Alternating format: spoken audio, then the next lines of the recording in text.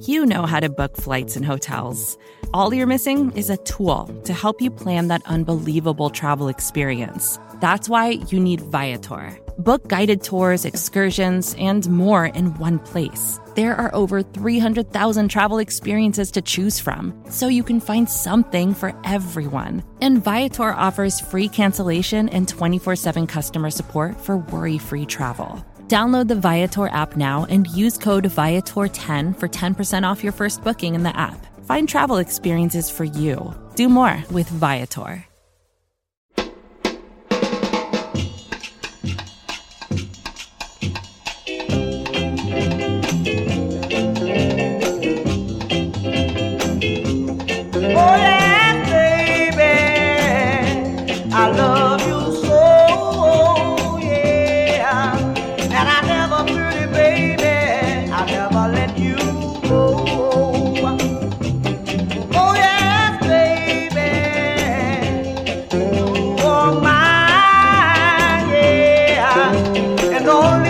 Welcome to the Gastroenteritis Blues. My name is Steve Lippman. I am with, as always, Dan Volpone and Emily Anderson. Emily, you get the first question. Give me one word to describe the game we just watched between the Sixers and the Knicks. Long. Long. That's generous. There were a lot of words I thought you might use, but I should have thought of a better one, but that's the first that came to my head. Was fitting. I think it is fitting. So it's a very special episode. We're joined by Jim Adair and Max Rappaport. Guys, thank you so much for being here. Max, you're on the West Coast, so it's a bit earlier for you. Did the game feel less long for you because it's a bit earlier? No, I'm really hungry, so I haven't eaten dinner yet. So it felt a lot longer than it probably felt for all of you. I hear you. Jim, and how was your experience watching this game? Exhausted. Just truly exhausting. I couldn't believe that it was 64-64 at the start of the fourth quarter.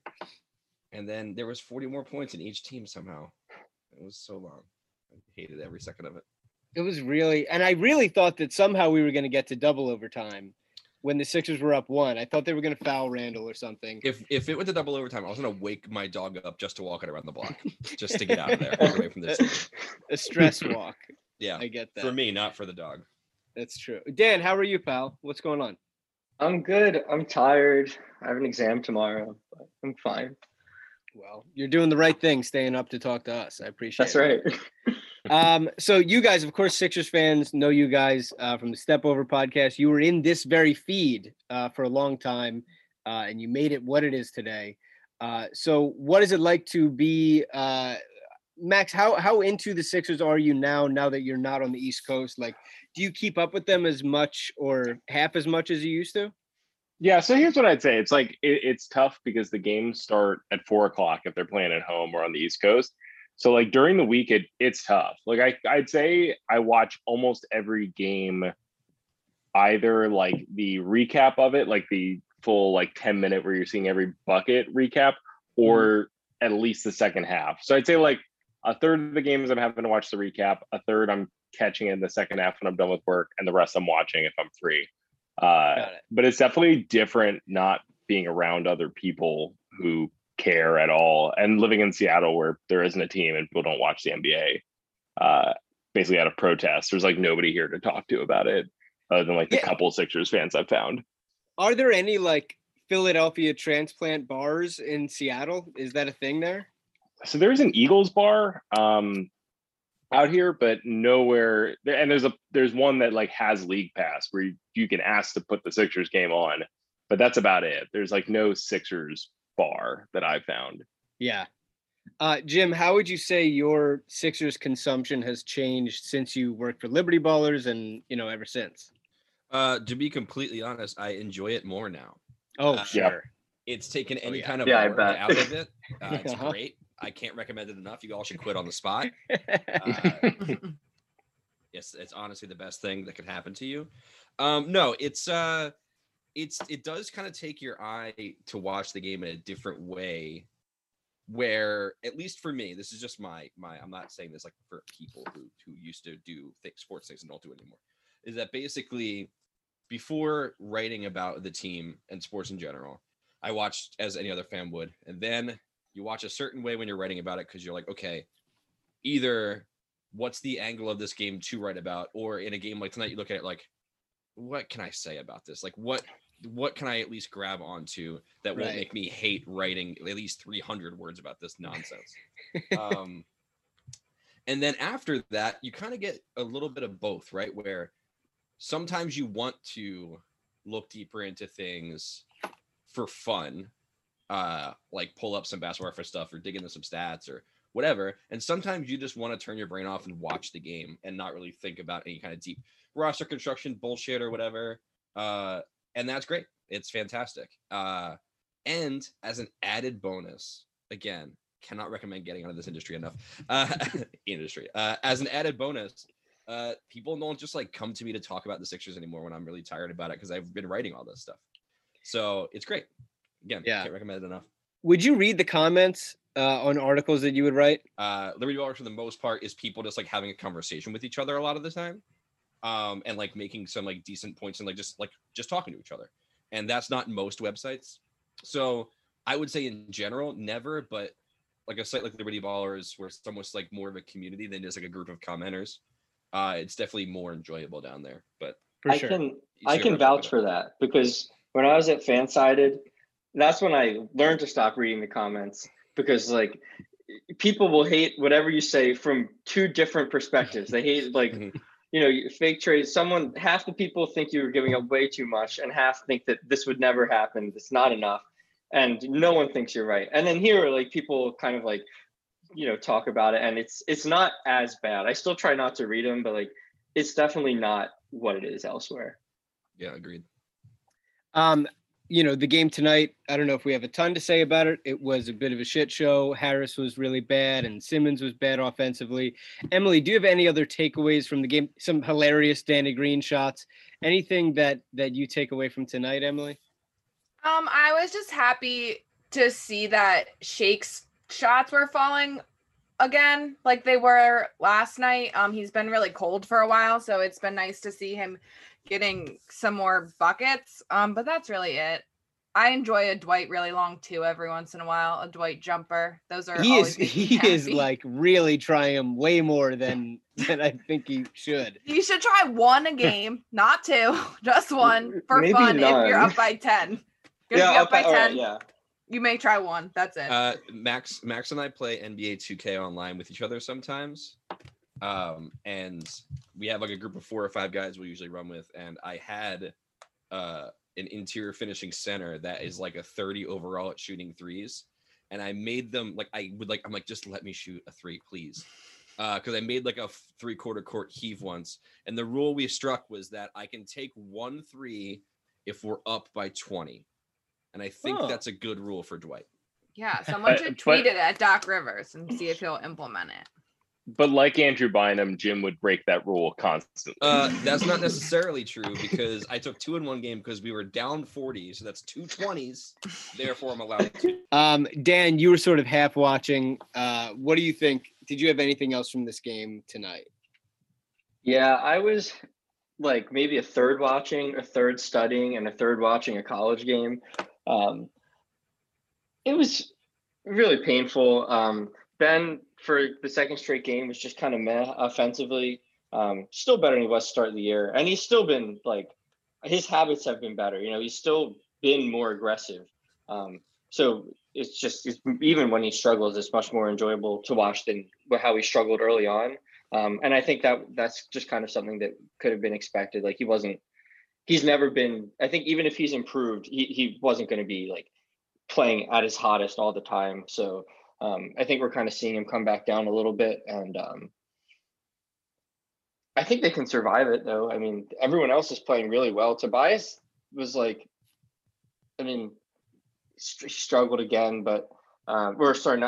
I'm so tired. Can we cut this? I'm exhausted. I was just like scrolling the wrong box score. I need to go to sleep. No, you're doing great, pal. Don't worry about it. Oh no, Tobias. I was gonna say Tobias struggled, and I'm looking at the box score from Tuesday when he had 30 against the Knicks, and I'm like, wait, hang on, he did not play this well. Anyway, someone else talk. Yeah, no, you're good. We can sort of go reverse chronologically. The game before this one, We played the this is great. Kings. We played the Kings. Dan, take it away, pal. Well, we just killed the Kings without Ben or Embiid. Shake had 28, Tobias had 29. So it was great to see Shake kind of, reassert himself scoring wise.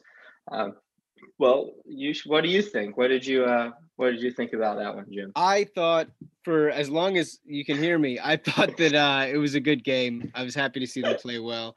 Max, have you been to any Sixers games on the West Coast? So every year I go to the Portland game.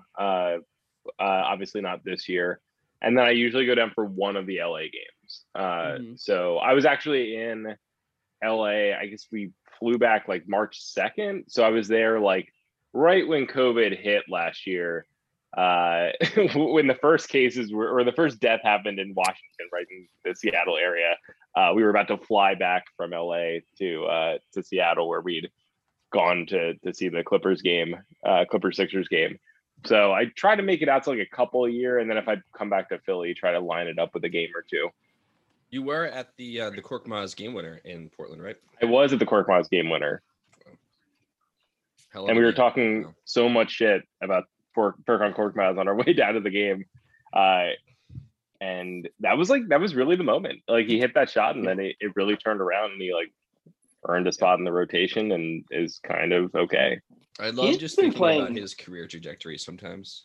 It makes me smile. He's been playing like really well lately. I know he struggled to start the year, but he's at least like first half defensively stood out to me. Yeah, I texted Steve and Emily about it, but like, he was really active. He got a few steals like that.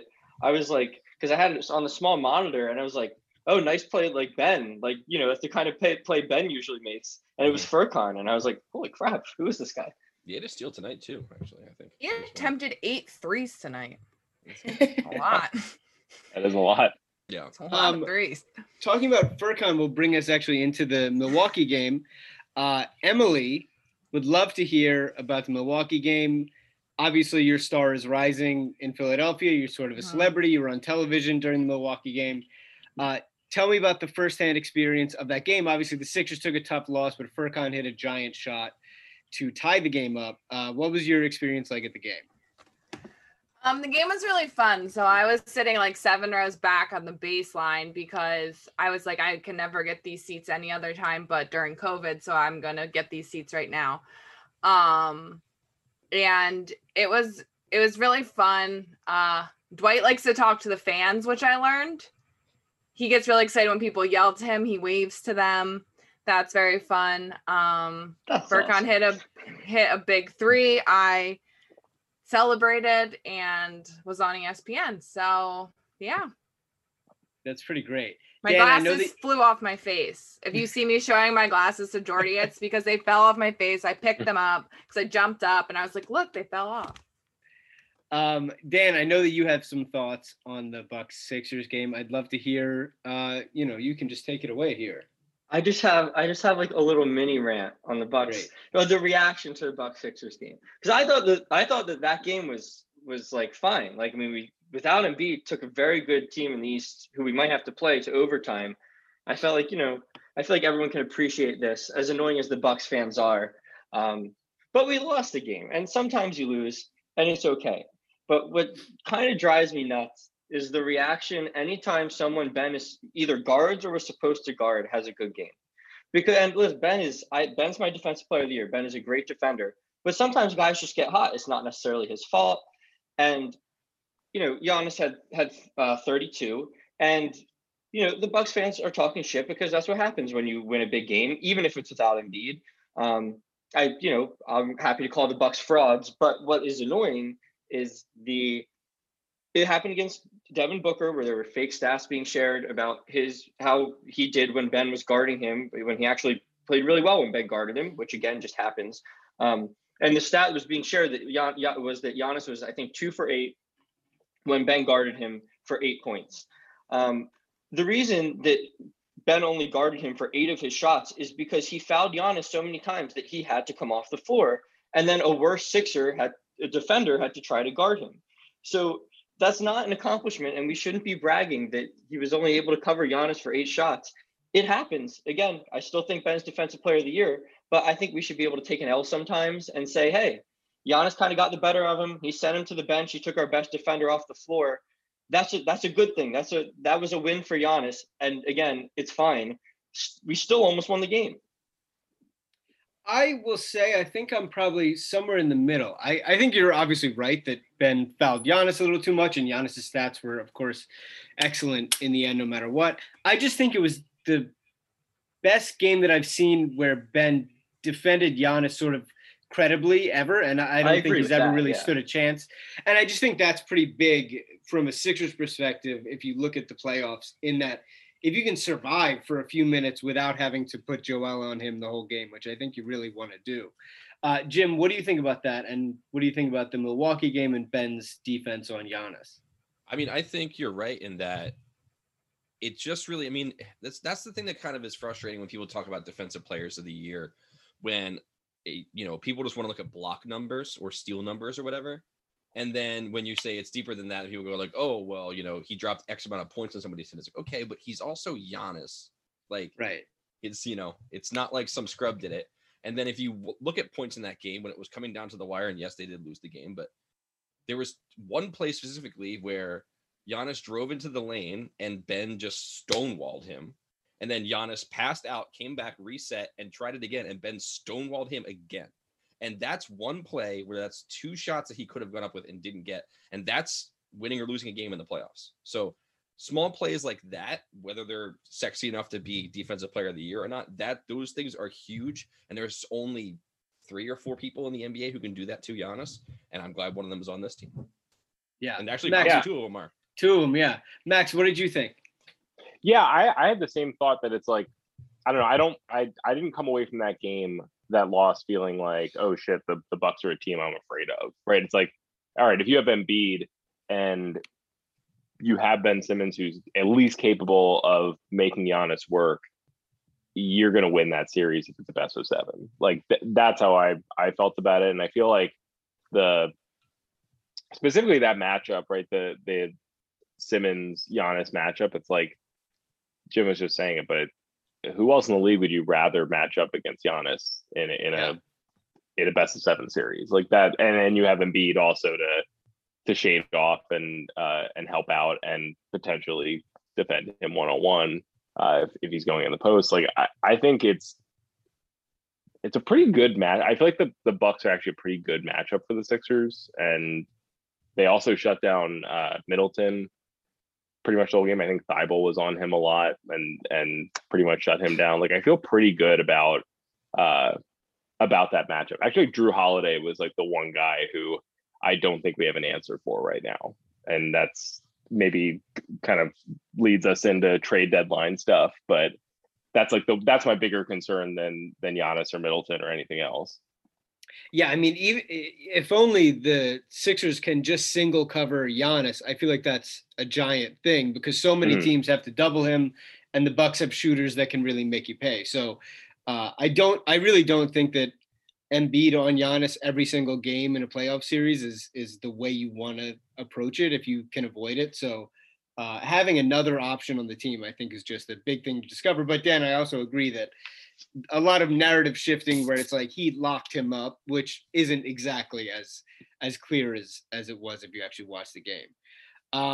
Yeah, I mean, Max, you mentioned the trade deadline. I wanted to offer this to all of you guys and see where you're at sort of in this way.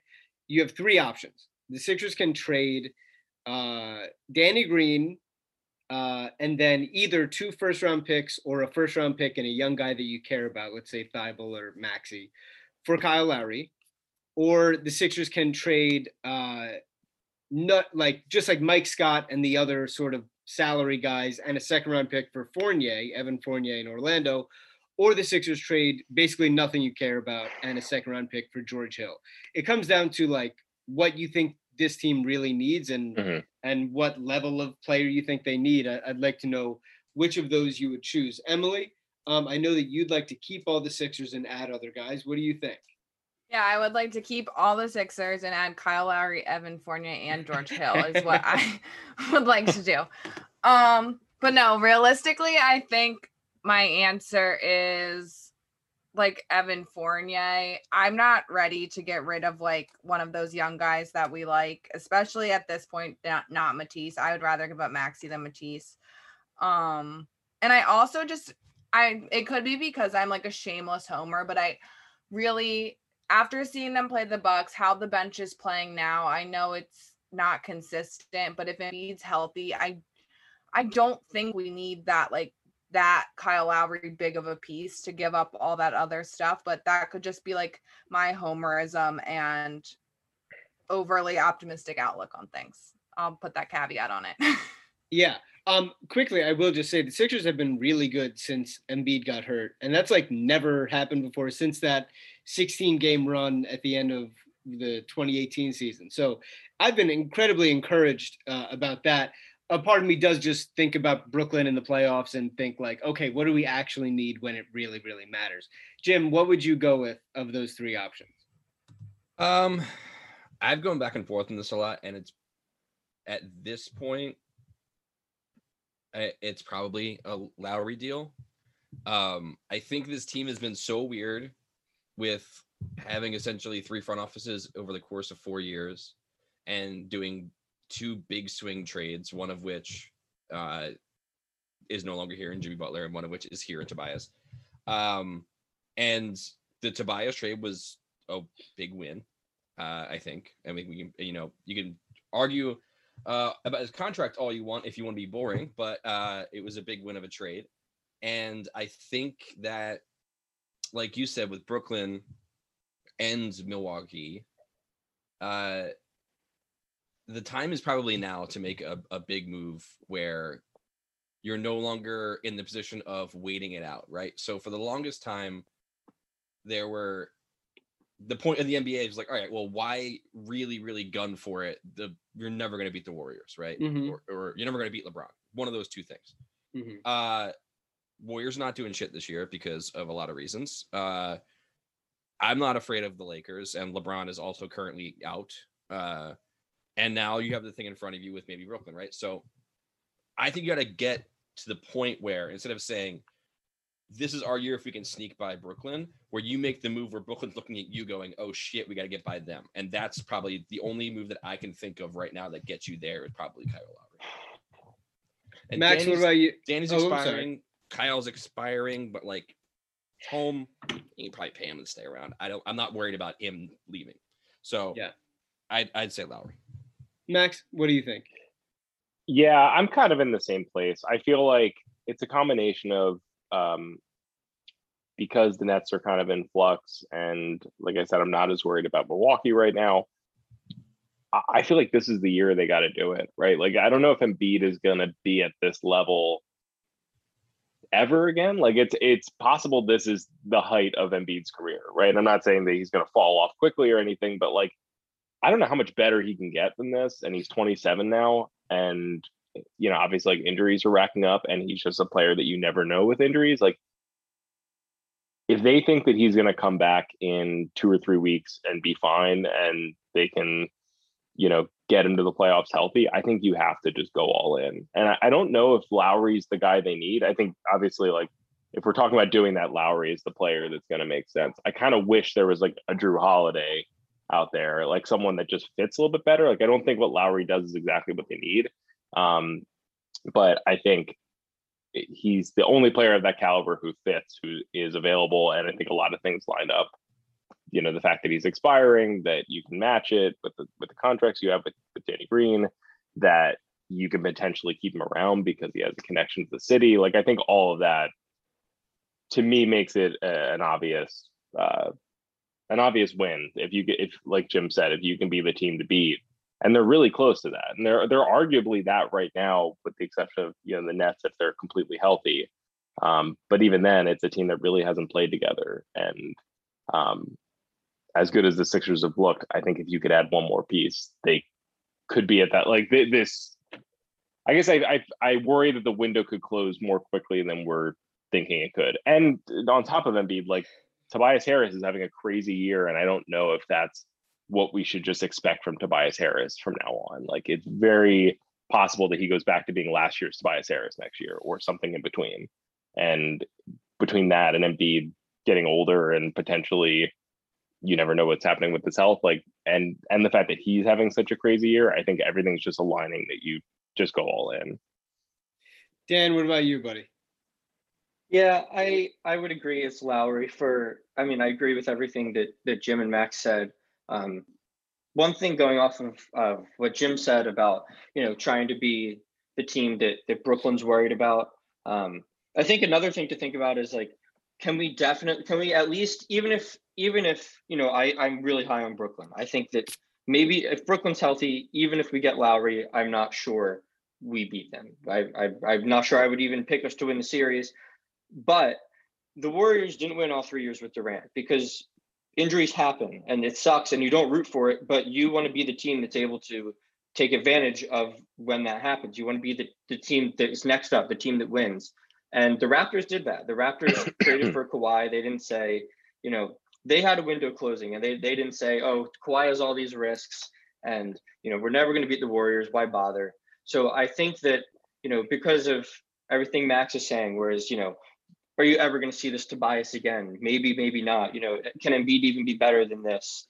Well, everything, like everyone said it all year, but the vibes are great. Like, as things stick around, as you take some losses, they don't always, it's not always like this honeymoon period that they seem to be going through. So everything kind of seems to be coming together. And I'm not saying this means they beat the Nets, but you want to take your best shot and at the very least be definitely the second best team in the conference. Like, I agree with you guys. It's not like I'm like terrified of the Bucks, but I also recognize that the Bucks are very good. The Bucks are probably really mad about how the playoffs went last year and are much more saving themselves for the playoffs this year. So I do think that there's another move that needs to be made. I wrote before for the site about how, like, just the trickle down effects of a Lowry trade, whereas, now Tobias isn't just like Ben has not played well without Embiid, or at least Ben lineups have not been successful without Embiid, I should say. But Ben and Embiid together have been great. So if in the playoffs they can play most of their minutes together and you're not just leaving Tobias out there for the rest of them, and you're limiting the time that Ben's playing with, Matisse and Dwight, and you have, a lot of Lowry Harris with the bench guys lineups, and, both of them can take on a bigger scoring role when their two best players aren't on the floor. I just think it's the move. I think it fixes a lot of they don't really have major issues, but like the minor things that are annoying here and there. And I agree, it's not like perfect. I mean, for me, I would have loved Chris Paul when he was available, and he preferred Houston. I think that he was, kind of the perfect get there. And then after that, I was in on Harden. So I he's not necessarily at that level of move. He's a worse player than those two, but I still think it is the pickup to make. And I think that unless you're Daryl and you're looking at this year like we just can't win, which I don't see how you can look at it this way after how they started. I mean, I was not a big believer in this team coming in, but I mean, you can't argue with what they've done. So I think that it's they've earned the chance to go get that guy for him, and that I would get Lowry if I could.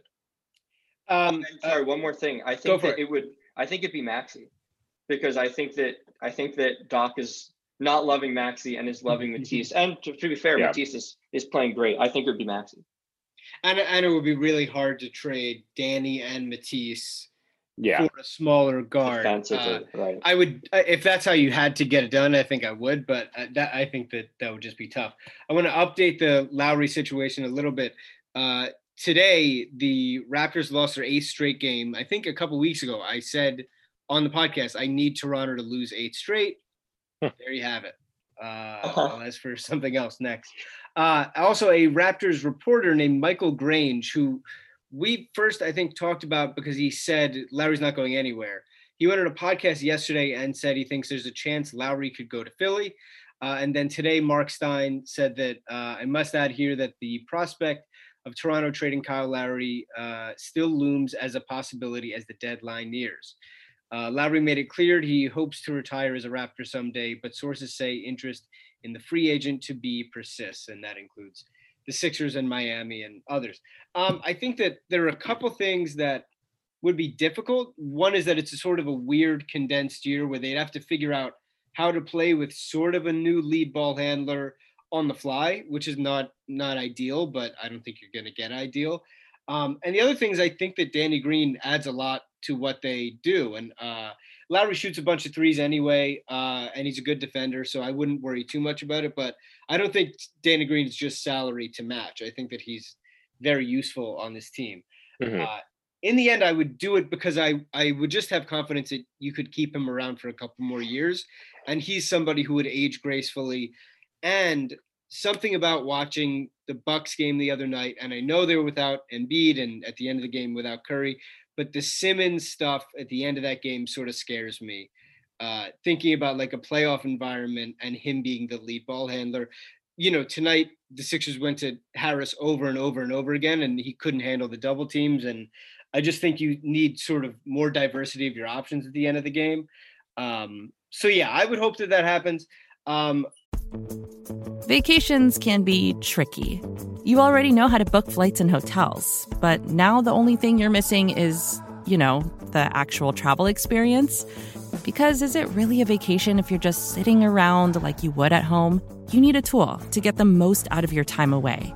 That's where Viator steps in. You can book guided tours, activities, excursions, and more in one place to make your trip truly unforgettable. Viator has over 300,000 travel experiences to choose from. Everything from simple tours to extreme adventures and all the niche, interesting stuff in between. So you can plan something that everyone you're traveling with will enjoy. Real traveler reviews give the inside scoop from people who already been on the experiences you're considering, so you can plan with confidence. Free cancellation helps you plan for the unexpected. And 24/7 customer support means you can travel worry-free. Download the Viator app now and use code Viator10 for 10% off your first booking in the app. Find travel experiences for you. Do more with Viator. Let me ask you guys, if it is a marginal move, somebody in the sort of George Hill or Nemanja Bjelica or one of these sort of buyout or, JJ Redick, although I wouldn't, I could do without another podcast in town. What do you guys think? Are the Sixers contenders if there's a move of that to that degree? I mean, they're 30-13. They've been great this year. Embiid should be back soon, and we'll talk about him soon. But what do you think, Max? Like, would you put the Sixers in that same conversation with Brooklyn if there wasn't much of a revamping to the roster? I think I wouldn't put them in the conversation with Brooklyn. I would say that they're closer. They are more in the conversation as contenders than they've been since I've watched the Sixers, since 2001, right? Like even more than the Jimmy Butler Tobias team, right? Like I think just looking at the rest of the league, the fact that it is kind of a wonky year, right? That you have like with the Nets, right? It's this team that's had to come together really quickly, and Durant's been out, and it's a condensed schedule, and all this stuff, right? And there's also the possibility of COVID, like just looming, right? Like I think this is a year that I feel like the Sixers are in the conversation, and it's not like, oh, if everything goes right, they could win a championship. It's like, no, I feel like they could, if once you get to the playoffs, if everyone's healthy, they're one of the 3 or 4 teams that I'm thinking are front runners for it. They're probably the 3rd or 4th team in that, right? If they don't make a move, but I think they're there. I do think a Lowry trade really does put them into that. Like, I would say at that point, I do think they are the favorites in the East to get to the finals. So for me, that's why I think it's worth it. But I don't think they're out of it if they don't do anything major. Emily, I take it, by not wanting to do the Lowry thing, you're probably comfortable with where they're at. Is that right? I mean, yeah, but I also, it's not that I don't want to do the Lowry thing. I'm just overly attached to everybody. No, I hear you. It's not, I do think Lowry would make the team better. I just have a personal connection. We're all close, very personal friends. I just like these guys, and I like to watch them play. And I like, Danny Green is like the leader of the vibe locker room, the post-game party. Like, is Kyle Lowry going to lead the post-game party? Like, these are things that are important to me. and like are not as important about as like what happens on court, but they're important to me. So I will put, like I said, I'll put that caveat out there. But yeah, I think they're contenders. Like Max said, they're more contenders now than they were the Jimmy Butler year, and we were one shot away from making the finals. So like, not the finals, the Eastern Conference Finals. So like, I think, you know, a couple bounces go our way, and who knows what happens? Like crazy shit happens all the time. Yeah, I think that's totally fair. Dan, what about you? I mean, you still see them on a tier below Brooklyn, I would imagine, if this is basically effectively the roster that goes into the playoffs. And is Brooklyn's biggest fan, I'm pretty sure. Well, I just think Brooklyn is great. Loves James Harden. Well, yeah, I wish James Harden was a Sixer. I'm not going to lie about that. Yeah, I mean, the Sixers are contenders at this point. They have to be. I mean, like things happen, and you don't have to be, you know, on paper the best team. That you don't even have to necessarily be. It's not like the best team is always winning a 7-game series. Even if it's not a major injury, things happen. Even if you could get outscored in the series and win a few close games, like there's no reason to think that there's just, you know, no way they win. And coming in, I would have said that, you know, I see way too many teams in the East as better than them. But it's been a weird year, and a lot of the teams I thought would be like very, very good in the East are just not. Like the Celtics suck. I thought the Celtics would be fine. I know they lost Hayward. I thought they'd still be fine. I didn't think the Heat would take this big of a step back. Didn't think the Raptors would take this big of a step back.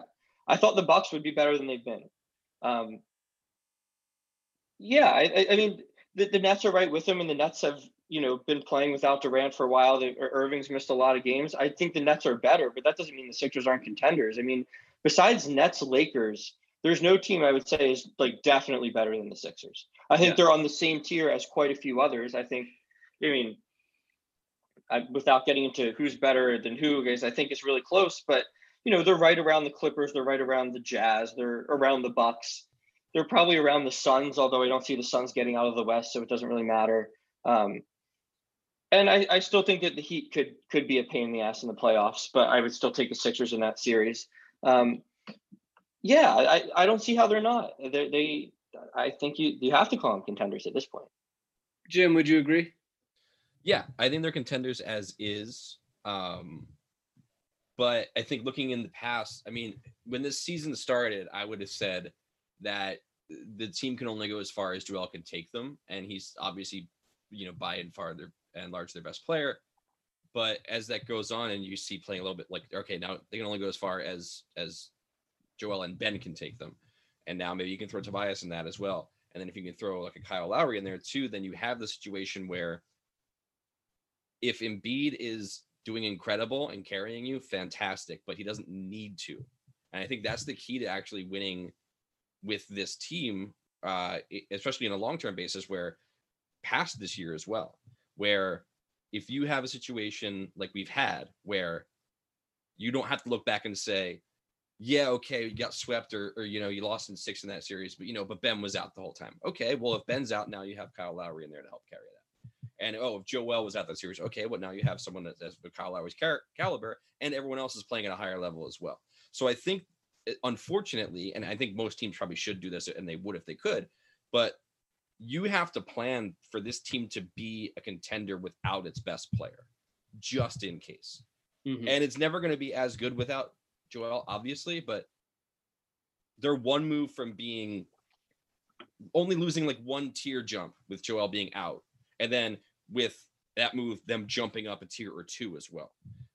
So yes, they are a contender right now, but there's stuff that can be done, even in the margins, even like a George Hill type deal, even a Bielitsa type thing where you have someone who can shoot a stretch big that can come off the bench.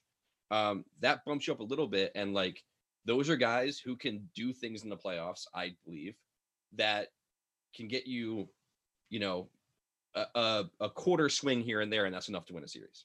So, yeah, I would assume that the Lowry thing is probably going to come down to him, like if he wants to go or if he wants to stay. I think that's pretty much the way it'll shake out. And if he wants to go, I think it's Philadelphia against Miami. I would imagine he's okay with going to Miami, and I would think him on the Heat would be hard. Oh, that's disgusting. Yeah, no, it would be awful.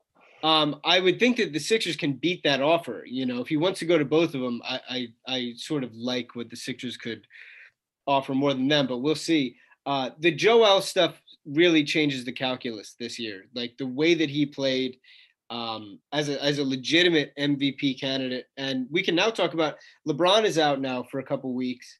What do you guys think? How does the MVP race get affected by LeBron's absence? And he should, if it's 2 weeks, it's probably about 7 or 8 games or so. What do you think? Does that crack the window open for Joel a little bit more? There's a new report from Shams that not only does Joel look good and is he feeling good, but he wants to come back before the 2 weeks, which I don't know if it's your first time following the Sixers, but that's not a good idea. It's never worked. No, it's never worked. Dan, what do you think about the LeBron absence? I would assume that Jokic sort of slots into first in the race now. What do you think? Does this give a bit of a ray of light for Joel? Yeah, I mean, I think it does because I would have had Jokic first anyway, but LeBron, at least just narrative wise, was going to be around there. And he's had a great season. I just don't think he's done what Jokic did, but I wouldn't have been shocked if he won just because of how bad the media seems to want to give it to him this year. And he really wants it this year. So that has, he has a lot of influence just in that way, but he's the big argument for him over Joel has always been games played. And so if that ends up not being all that different, if Joel can come back quick and, and LeBron is out at least this week, then I think I think that pretty firmly puts Joel second at that point. Jokic winning over Joel would really pain me, especially with the year Joel's having. But he's been great. But then again, you're putting yourself in a position where like maybe the Nuggets struggle. The Nuggets lost tonight. They went to overtime with the Bulls the night before. They've won a lot of close games this year. The Nuggets lost tonight, right? I thought they lost tonight. Let's find out. The Nuggets lost. They lost to the Pelicans by 5. Huge. Love it. Again, I'm on the wrong day. I'll throw myself off checking the scores. I knew they lost. And and they're 25-17. That's good enough for him to get it. But they're also, they're 6th in the West. So I don't know if he'll have to not miss games at this point. If he has to miss a week here or there, then again, I think you go back to Joel, especially if he is able to convince them to let him come back early. Yeah. Emily, what about you? Do you think that this, opens the door for Joel? I definitely do. Once again, shameless homer. I have not cashed out my Joel MVP bets. I am letting them ride. I just think that the Nuggets, it definitely opens the LeBron situation and opens the door for Joel, but I just think the Nuggets need to win more games for Jokic to be like a top contender. I just don't think a 6 seed in the West they're gonna be like, that's the guy, that's the most valuable player. He got his team to the 6th seed in the West. Like that's just not narratively gonna do it.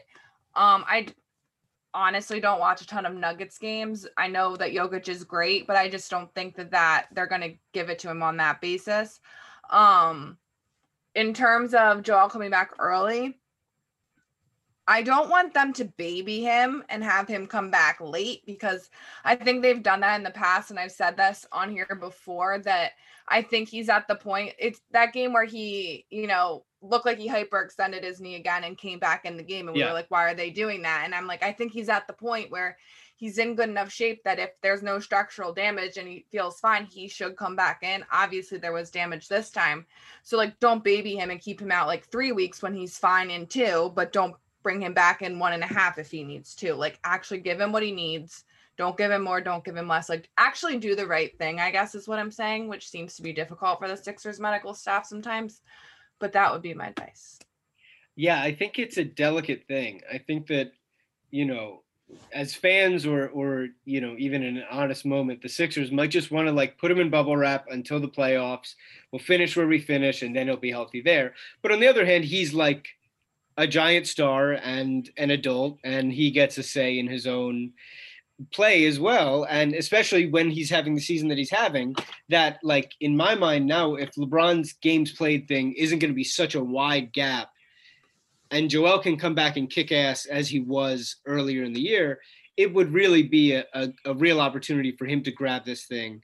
But of course the team is going to care about his health and the championship and all of that kind of stuff more. So I do think it's a delicate balance. Jim, what do you think about the MVP race and if Joel were to come back healthy on that timetable? I think that if Joel comes back and he's fine and he's playing at the level he was playing going in, and LeBron doesn't miss a long period of time, it's going to be LeBron's because it's narrative driven. Mm-hmm. But at the same time, I think because it's narrative, if it comes down to Embiid Jokic, it'll probably be Joe's award, I think. Because you could very easily argue that Jokic deserves it more statistically, but a lot of people voting on that don't give a shit about stats. They care about narrative and moments. And when Joel drove out and took a step back three to tie a game up, that's MVP stuff. It's not, he's averaging 22 and 14. Like, no one gives a shit about that. Honestly. Look at his box plus minus. Yeah, no one gives a shit about that. And no one should give a shit about that, honestly.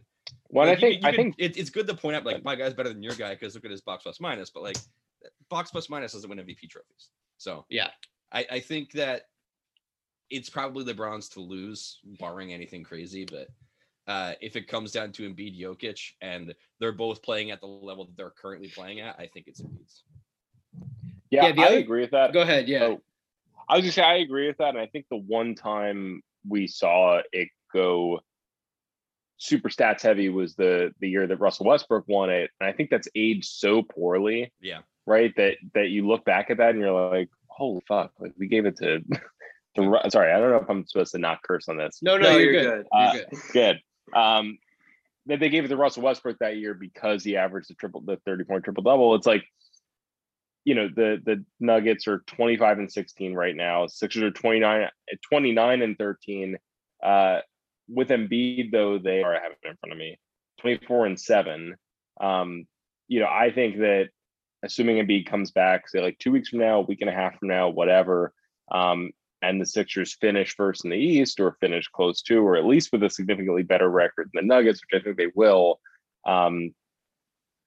I think it's close enough that I do think it goes to Embiid. Like, I think that it's the exception to the rule that you go with the guy who's putting up slightly better numbers because they look nice, that it's 8.5 assists instead of 3.8 assists or whatever Embiid's putting up on similar numbers otherwise, with all the things that Embiid does and how just better the Sixers are this year, especially with Embiid on the floor.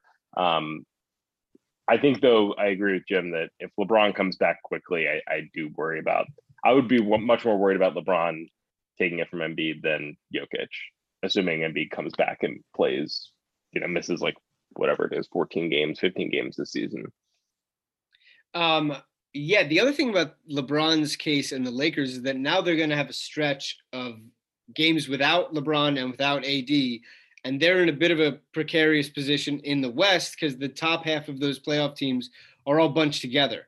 I wouldn't worry at all about their sort of playoff fate, but in terms of LeBron's fate for the award, if they slide down the standings a little bit, that will weaken his case, ever so slightly. And we'll see. They're not that far up on the playing games. Is that true? What is it? Well, they're 5.5 up, but they're down 10 to Phoenix right now. They're 5.5 up on the Spurs. So if they don't win, that would go to 4. And that's to drop to the 7. I don't think it'll happen, but it's fun to think about. I also didn't think they'd miss the playoffs 2 years ago. So. Oh yeah. Yes. Yeah. Who knows? What we should get to is our predictions. I think we should predict the games for the week, and we can also predict which Sixers will no longer be on the team and who will be joining the Sixers. Emily, do you want to update the standings in terms of, guys, every week we predict the games, whether the Sixers will win or lose. And you're going to join in that today against your will. Go ahead, Emily. So this has been my worst week in a while. I went 2-2. Steve also went 2-2. Dan, you went 3-1. but I am still up. I have 30 wins, 17 losses. Dan, you're 27-20. Steve, you're 24-23. Still over 500. So kudos to you. Yeah. All right, cool. So this week the Sixers are on the road. They're out west. They play at Golden State, at the Lakers, and at the Clippers. There are no back-to-backs. So it's just those. The Lakers game is on Thursday, which is the same day as the trade deadline. Max, let's start with you. They're at Golden State, at the Lakers, at the Clippers. Who knows if they'll be shorthanded at some point making a trade, or if they'll, who knows? What do you predict for this 3-game week, and who do you think is still a Sixer after Thursday? So trade deadline is Thursday right before the Lakers game, right? Thursday at 3 o'clock Eastern, and then 10 o'clock Eastern is the Lakers game. So I'm going to go win, loss, win, simply because I could see them making a trade either Wednesday or Thursday, not having Danny Green, not having Maxey, which is less important, and also not having Lowry or, whoever they trade for. I could see a situation where the trade's a little bit bigger and like Mike Scott's part of it. Like I could see them being shorthanded. They're already shorthanded, but especially shorthanded. And I think they're likely to make a trade. And the Lakers are, even without LeBron and AD, somewhat decent.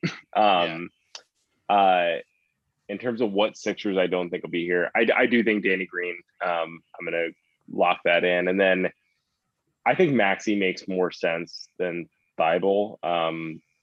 It does pay me because I think Maxey's actually been pretty good. I really like Thibault also.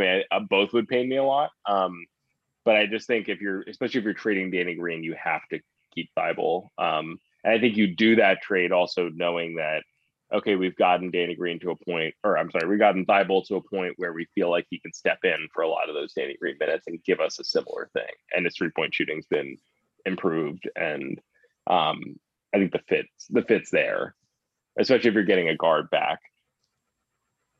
Yeah. In Lowry. Jim, what would you say for this week?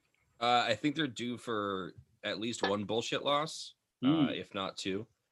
So I'm gonna say it's gonna be loss, win, loss. They're gonna win that Laker game. It's gonna be hideous. I'm gonna stay up for all three of them and hate myself for doing it. The Warriors game's gonna be annoying. I think they've had a lot. They've played what, like 1, 2, 3, 4, 5, like 10 games in 14 days or some shit like that. It's too much. And now going to the West Coast, just one day until that Warriors game is a complete wash. They're going to lose that game. They'll get it together. Even if there is a trade, I think they'll beat the Lakers, because who knows if the Lakers don't do something small too. And they're without LeBron and AD. And Max said without those two guys, they're still decent. And I don't believe that's true. And then they'll lose to the Clippers, because if they do have any changes, it'll be a first game with a new team. And the Clippers are very good. So that's what's happening there. I would say I wouldn't put a lock that Danny Green is gone. I think Vincent Poirier is probably gone. Oh, wow. I hope Terrence Ferguson's gone. Oh, what get a him out. fucking point. Get him out. I will say that I think Maxey's gone. And that's as far as I'll go. To confidently, I will say that I will confidently say that maybe I think Maxey is gone. That's what I'll do. Dan, what do you got? Yeah, I'm a little torn here. I definitely think they beat the Lakers. I think I hate everyone else on that team besides LeBron and Davis. I don't think they're very good. I think they go 2-1. So, but I could see it being either Tuesday or Saturday. I'm going to say they lose to the Clippers and beat the Warriors, although I think the Warriors will be just a really annoying game. I'm kind of excited to see what they decide to do on Steph. Are they going to have Matisse chase him a bunch? I guess they could put Ben on him. I kind of have a feeling they don't, because Steph moves so much without the ball that I feel like almost you don't want to put Ben through that at this point. And I'll say, after 2 wins, I'll just say, I'll say there's a loss. The Clippers are really good. I'm not sure, Matisse can step up to guard, someone the size of Leonard and George as effectively as he can. Some of the guards we've seen him play really well against. And I mean, Tobias has been like fine defensively, but I think that he's much more suited to guard a Julius Randle type who's, not as quick, but a little bit bigger than he is to take on like Paul George if Ben's on Leonard. So I think that I can see that one being a loss. And also we might be at the point then that like maybe Joel's back and obviously that makes the team better, but it, maybe throws something a little bit off. Guys were used to playing a certain way without Joel and Cummins very post up heavy. He might be a little rusty. So I'll call a loss on that one, 2-1. Oh, and for the deadline, I'll say, I think there's probably like a bench move made. I don't know who that would be, but I'll say just because I want Ferguson gone, we'll say Ferguson's gone. And then, I still lean no on a Lowry trade. I just think it seems like it might not happen. But I'm going to say for my official predictions that I'm going to say it will, because I think it'd be really fun if it did. And again, I'm just basing on this on what I want to happen. And so I'll say, I agree with Max and Jim and what, you guys both have said as well on the package. And I think, it probably ends up being like Green, maybe Scott and Maxey's gone. Emily? I'm going to go back to my tried and true strategy of just picking all wins, because then my record will at least be as good as the Sixers record, which is better than both of your guys' picking record. So I'm going to say they win all the games. It's just a strategy move. Even if they go like 2-1, it doesn't matter. I don't have to pick the loss. I'm still 2-1. You're running out the clock. Yeah, basically. And it's been working for me. Let's remember. In terms of the trade deadline, I'm going to say I think the Lowry trade happens. I agree with the package that you all say. I think it's Maxey over Matisse, especially after Doc called Matisse Inspector Gadget last night. So nothing new and exciting there, but I'll say it happens. I'll say 3 wins. Boy, Doc Rivers is really going to want to win that Clippers game. He's got some extra motivation against Paul George. I really think that he'll do whatever he possibly can to beat the Clippers. And I also don't believe in that team. I whenever I watch them, I sort of leave underwhelmed. I wouldn't bet on the Lowry trade happening. I think that at the end of the day, he'll probably stick around there.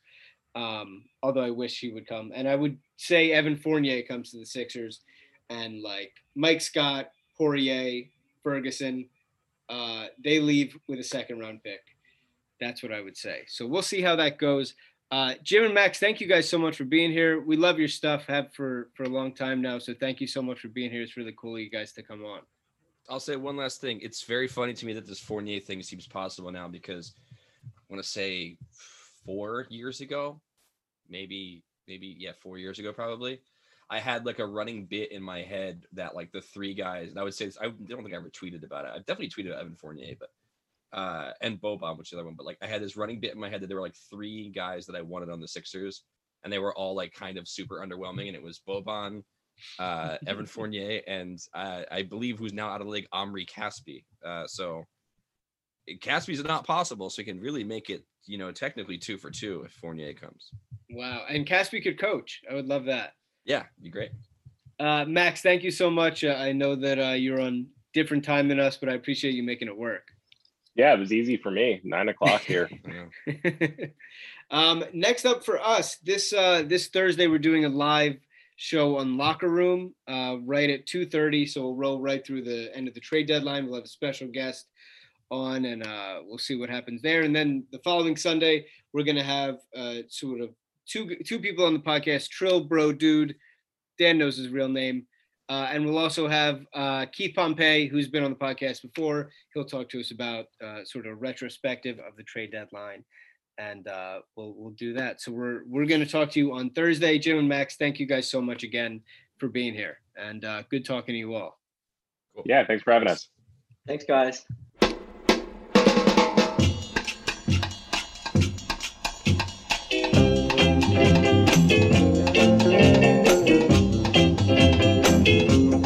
Oh yeah, baby, I love you so, yeah. And I never, pretty baby, I never let you go.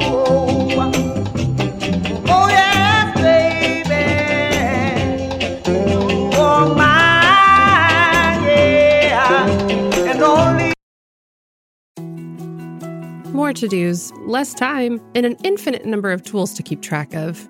Sometimes doing business has never felt harder, but you don't need a miracle to hit your goals. You can just use HubSpot, because their all-in-one customer platform can make growing your business infinitely easier.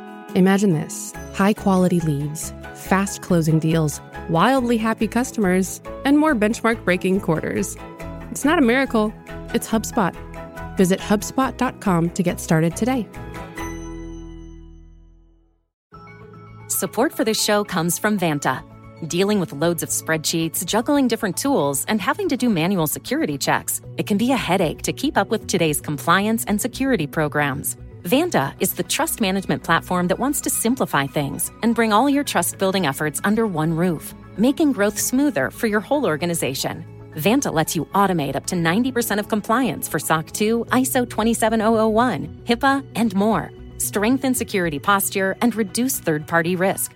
Get $1,000 off Vanta when you go to vanta.com/Vox. That's VANTA.com/Vox for $1,000 off Vanta.